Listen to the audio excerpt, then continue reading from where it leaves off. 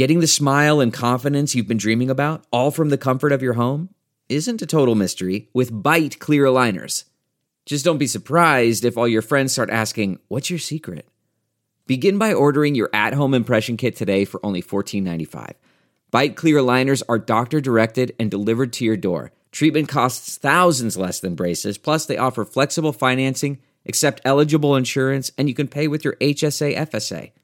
Get 80% off your impression kit when you use code WONDERY at Byte.com. That's BYTE.com. Start your confidence journey today with Byte. Hey.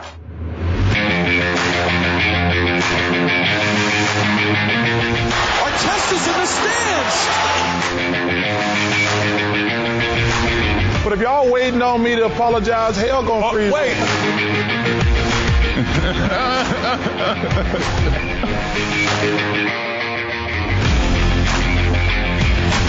It's time once again for the Points in the Paint podcast. As always, we are presented by Stadium. I am Ben Wittenstein. And I am Zach Badgerhouse, and I'm always in the house.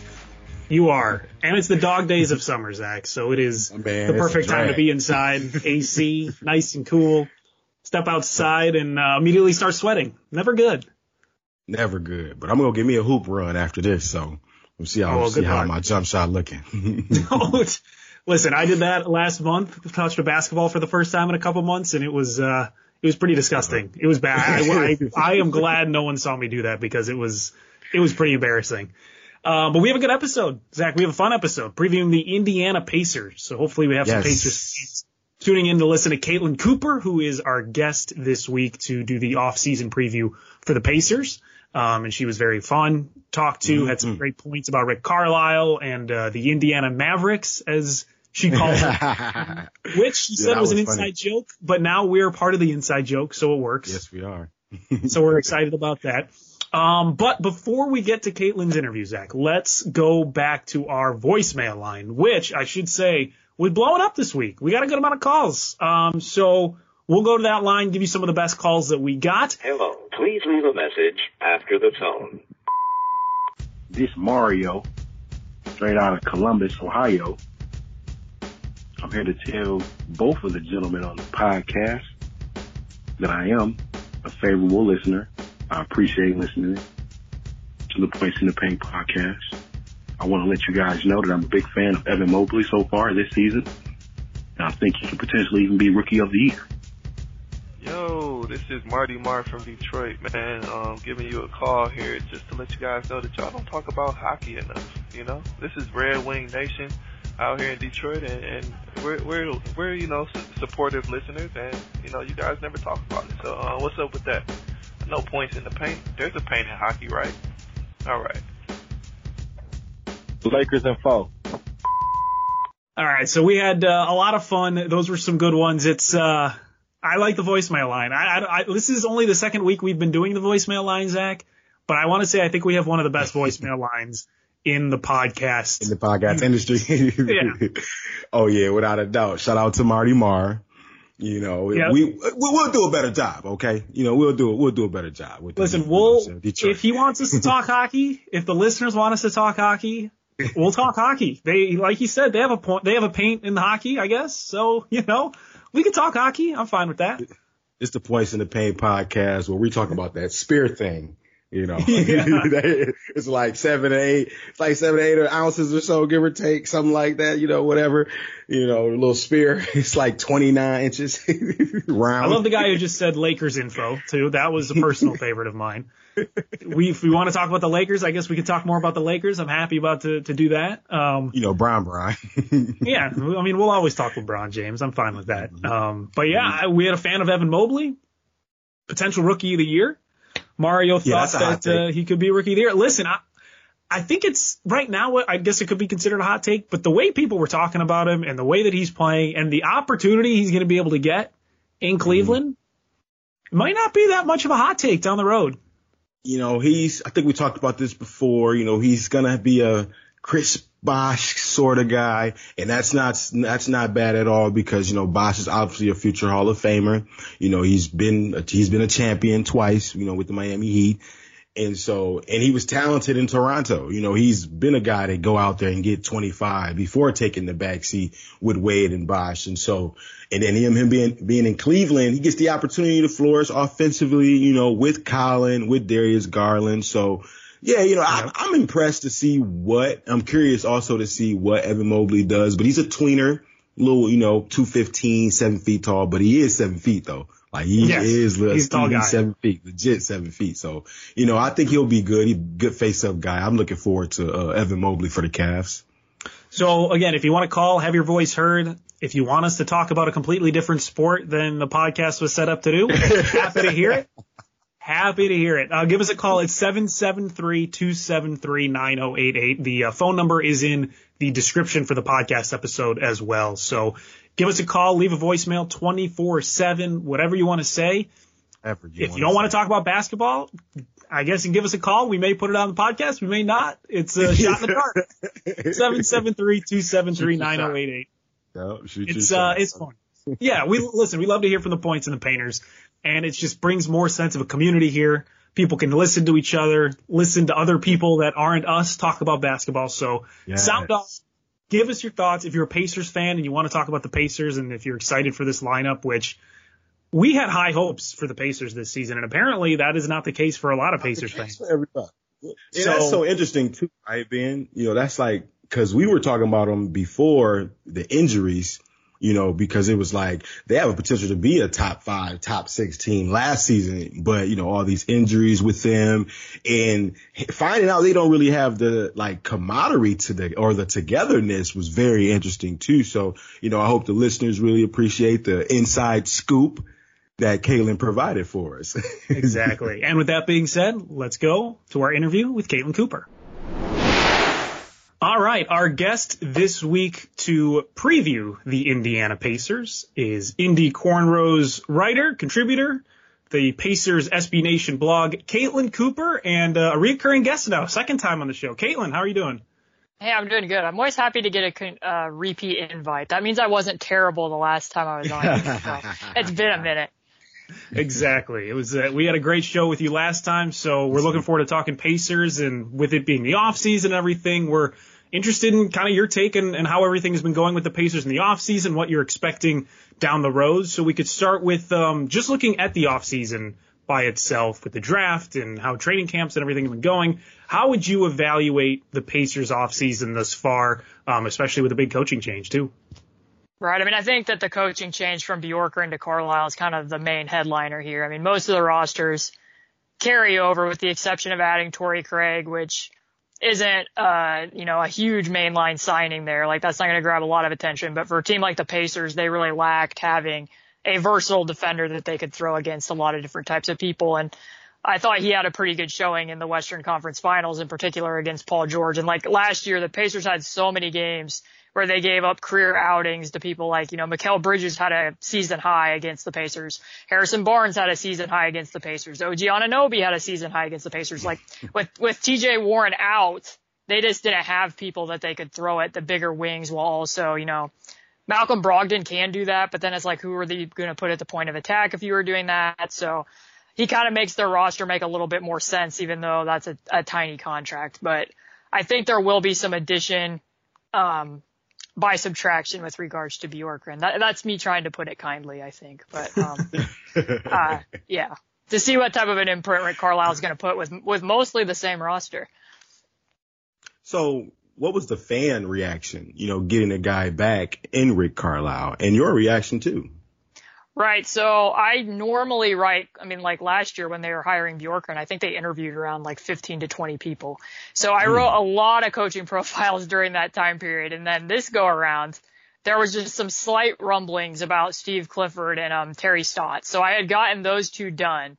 And before they had even conducted actual interviews with them, I think they announced Rick Carlisle, which is who the fan base was clamoring for as soon as he got let go in Dallas. So I think there was quite a bit of momentum to bring him back, a lot of respect for the things that he did here with Indiana the last time. For me personally, given with how much stuff was going on with Bjorkgren behind the scenes, or what was reported with stuff Bjorkgren behind the scenes, it's really hard for me to take an opinion one way or the other, because I think what the Pacers found out is there's a lot more to coaching than just the X's and O's. Like, a lot of this had to do with, micromanaging behind the scenes and how he was managing staff and players. So to know whether that's, something that Rick Carlisle is going to excel at, I know that he has some history with, wanting to play call, whereas Luka wanted to play more on his own, and how some of those relationships are going to go. But it feels like they've rounded out the staff with assistants who are going to address some of the, maintaining relationships with players. So we'll see. Okay. And now on Twitter, if we can talk about Twitter for a second, you've been you've been looking at some of the things this team has been running and calling them the Indiana Mavericks. What's the reasoning behind that? And you've been seeing like a lot of similar stuff that Rick Carlisle has run while in Dallas?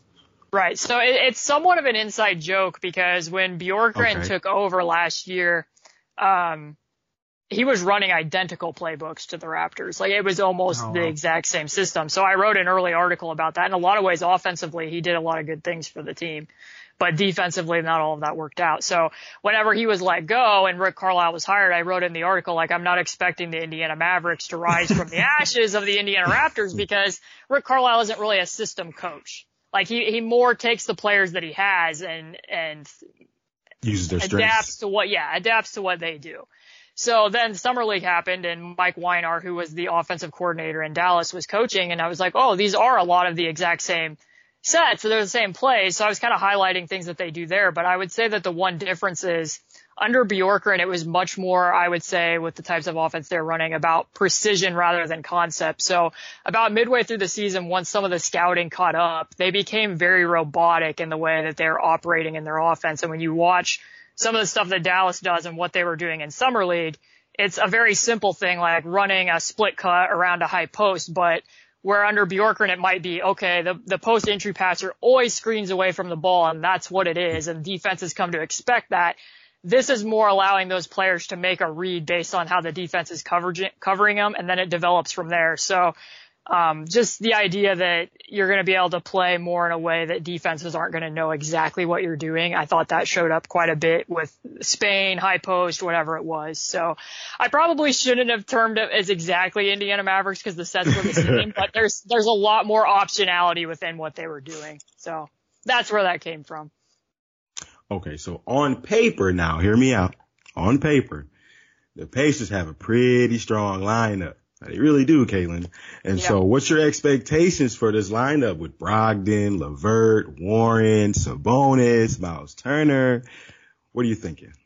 Right. So, overall, they just have a lot of quality rotation players. Like, they have quite a bit of depth, even though they always seem hesitant to really provide a pecking order in terms of who their number one option is. They more like to say we have a complementary core, which I think is true. It's going to be interesting to see if that is in fact their starting lineup. I mean, there's been rumblings. I know the Indianapolis Star reported that there's been some consideration whether they're going to split the two bigs and maybe bring one off the bench next year.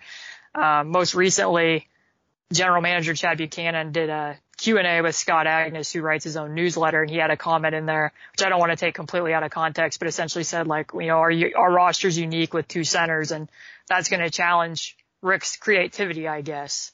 And added on the I guess, which kind of makes you feel like, is this something that they're going to continue doing to kind of kick the can down on the road, but they're still looking for an opportunity to maybe, we don't completely think that there's a limited ceiling somewhat with the two centers. But I think that there is stuff that Rick Carlisle can do with the two of them that wasn't necessarily happening the last 2 years. I mean, I know he likes bigs to be taking deeper threes and stuff, but there were other ways that he manipulated negative spacing that I think would work, especially with Sabonis being able to handle up top, like out of their 5 out with dribble handoffs, and then lifting him up to the high post and being able to facilitate from there, as well as, maybe getting Turner more involved as a trailer, like what they would do with Kristaps Porzingis at times, I think could unlock some stuff for him. Miles in particular, I'm kind of interested in watching, because he's shared some clips, which, off-season clips. What are we taking away from these? But, oh my goodness, you know, they mean everything. But he was working out with Julius Randle, and Julius Randle did make a jump clearly into the most improved player conversation and winning the award last year. So if Miles can start hitting some of those shots like what Randle did last year at a higher clip, that opens up stuff more for them. Because to this point, some of him as a stretch shooter is more theory than it is actual. Like a lot of times when you watch, if he's the screener, like defenses are going to be willing to let him shoot that shot. Like it's great if he makes it. That makes him a more complete player, but is it actually reshaping the defense? So I think that's something that has the opportunity to develop under Rick Carlisle, and just being able to get TJ Warren back, I think makes a pretty big difference on both ends of the floor. I mean, he was their leading scorer the year prior, and some of the stuff that I mentioned with their defensive versatility. I think they can get back, to answer your question, I think they can get back to being a playoff team if everything goes right, and, you know, knock on wood, they can finally be healthy at the same time for any sustained period. Do you think the chemistry between LeVert and Warren will be an issue, or do you think that's something they're going to have to like figure out early on, or does it seem like seems like it'll be fine in the long run for those two guys? Right. I mean, and you bring up a good point because this entire starting five is yet to play a minute together. So yeah, some of it we're just going to have to go off of assumptions. I think that it sounds like Malcolm Brogdon will continue to be the primary ball handler, and they want to free Harris to continue to be that scorer and be able to run pick and rolls. Like with both of them on the floor, the one thing about Rick Carlisle is he kind of does guard play, with the exception of, you know, Luka being more heliocentric. I think his ideal is to have guard play be more team ball. So you'll see a lot of times they'll kind of buddy up and run some like boomerang back actions where you might have like Brogdon and Sabonis on one side and Harris and Turner on the other.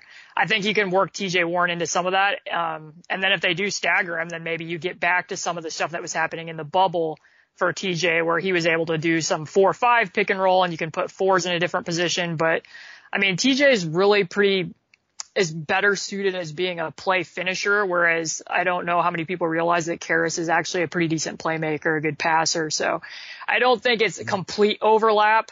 I'll be interested to see how it plays out, but they have similar characteristics, especially aesthetically and how they get to the basket. But I think there's enough space for both of them. Okay.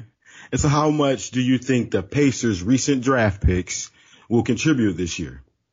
Well, I thought Chris Duarte looked pretty ready right now, which I mean was was the book on him. He was making a lot of tough shots, and I would say that when he continues to go forward, he would need to make himself a little bit more of a threat coming off of the pick, getting into the paint a little bit more, whereas, you know, he was just making a lot of really good reads and shots against various different types of coverage, but to be more complete. I think he would be ready to play in that backup spot behind LeVert, but then that brings back the situation with Jeremy Lamb, which they've tried to move Jeremy reportedly over the summer, but Jeremy's also in a contract year. So how does this play out? You know, if you can't find a trade partner for him, and then you're wanting to get early minutes for Chris Duarte to kind of fit into the rotation, does that get prickly at all? Like, I think that's a situation to monitor, because you might need to play Jeremy Lamb early in the season to provide proof of product to potential trade suitors of like, look, he's healthy. He looks like himself again. So I wouldn't be surprised if in the early going, Jeremy Lamb is part of that rotation until they can find somewhere to move him, similar to what happened with Victor Oladipo a year ago. Like, we got to bring him back, have him show that, you know, he's fitting in and is moving better at least than what he was in the bubble. And then they moved him to Houston. So with Isaiah Jackson, you know, he almost set the summer league record. Yeah, pretty raw. Almost set the summer league record for blocks in that one game. Good at challenging shots. It has better, I think, passing feel than what some people realize. But most of what comes from the team sounds like they think he's going to be spending time in the G League next year, which is what I would expect, because, I mean, the Pacers already just have so many bigs. I mean, especially if they stagger Turner and Sabonis, like, you're already going to be having trouble finding minutes for Goga, who they drafted 2 years ago. So he might have a little bit more trouble finding minutes if he isn't regularly in the G League. Okay.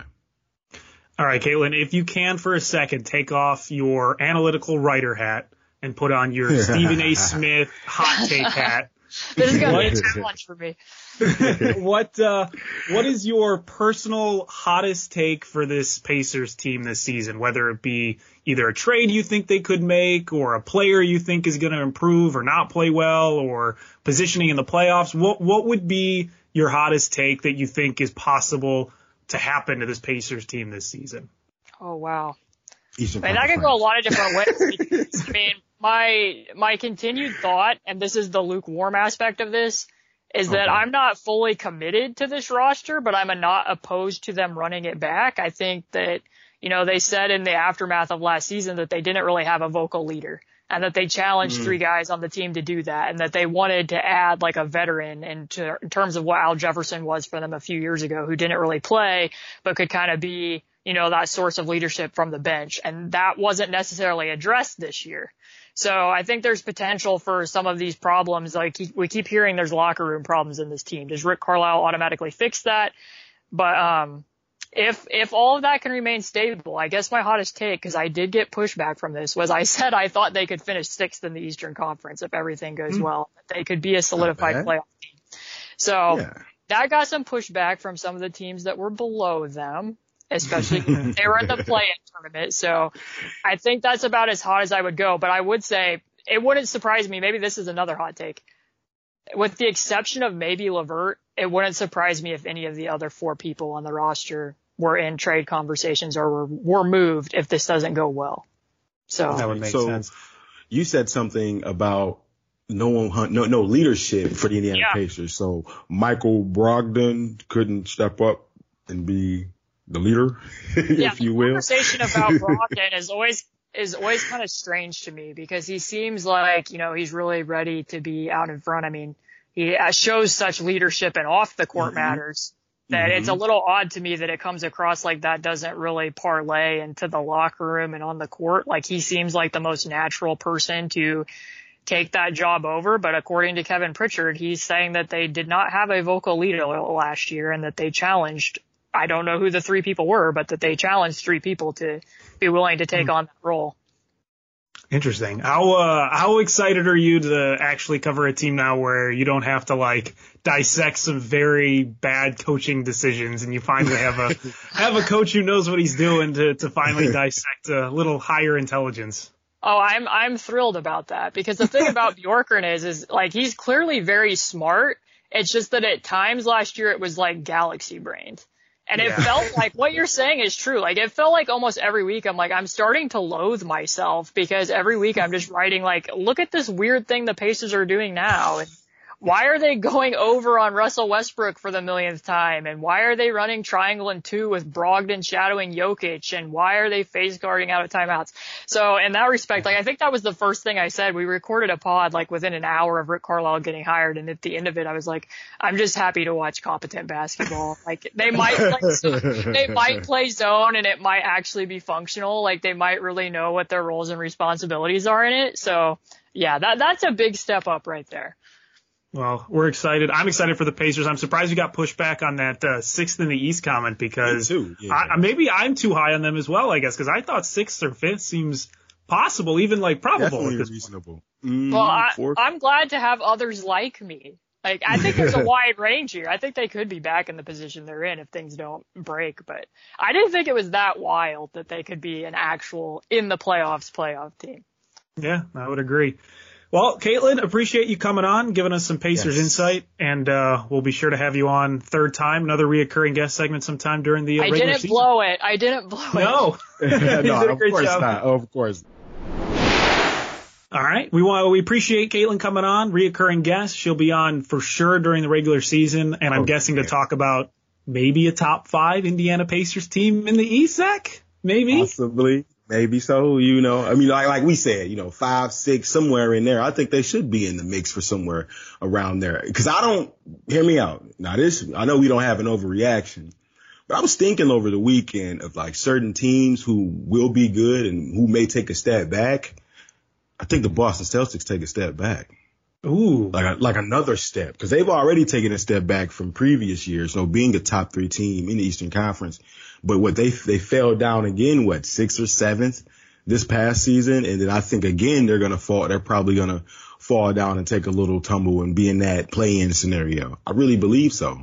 I'm excited to hear you give that take to another guest, reoccurring guest. She will, we're going to have her on in the next couple of weeks because she's our Miami Heat expert and now our Boston Celtics expert as she works at NBC Boston. So We'll be talking to her down the road, and you have to take that take and you have to say it to her and get her reaction to it, because that's going to be exciting. And what we didn't mention too at the end of the podcast with Caitlin, at the end of the interview, she does, again, if you want to find her work, she's on Twitter at C2_Cooper. So you can find her there. And of course, all her stuff at IndyCornrows.com, which is the SB Nation site for the Pacers, Zach. Yes. Very excited for that. So we appreciate everyone listening, and we appreciate Caitlin Cooper for coming on, and appreciate everyone calling in. Again, give us a call in the voicemail, whatever you want to say. 773-273-9088. That'll conclude this edition of the Points to the Paint podcast presented by Stadium. That was my main man's Ben Wittenstein. I am Zach Badgerhouse. Follow us on social media respectively, of course. Make sure you follow Points in the Paint on YouTube as we post clips and full episodes and full interviews on the YouTube website. So go ahead and check that out and stream that on your 60-inch television screen, if you will. If you got the YouTube app, smart TV, you put our big faces. You put our big faces on your 60-inch flat screen TV, if you will. But in all seriousness, stream the podcast wherever you get your podcasts. Apple Podcasts, of course, Spotify, of course, Google Podcasts, wherever you get your podcasts. You want to listen to Tape Don't Lie with my mans, because he's getting it done now. They had a guest on for the first episode, Michael Felder. So make sure you listen to that. All talks everything football, breaks down the plays, breaks down defenses. Very interesting too. And sharp lessons. NFL is coming right on up. You want to have those bets already placed in terms of who may win MVP this year, or who's going to come out the division, win the division, all those sorts of things. You got to check out Nate Jacobson and my man's Ben Wittenstein for sharp lessons wherever you get your podcasts, and you will hear from us next week.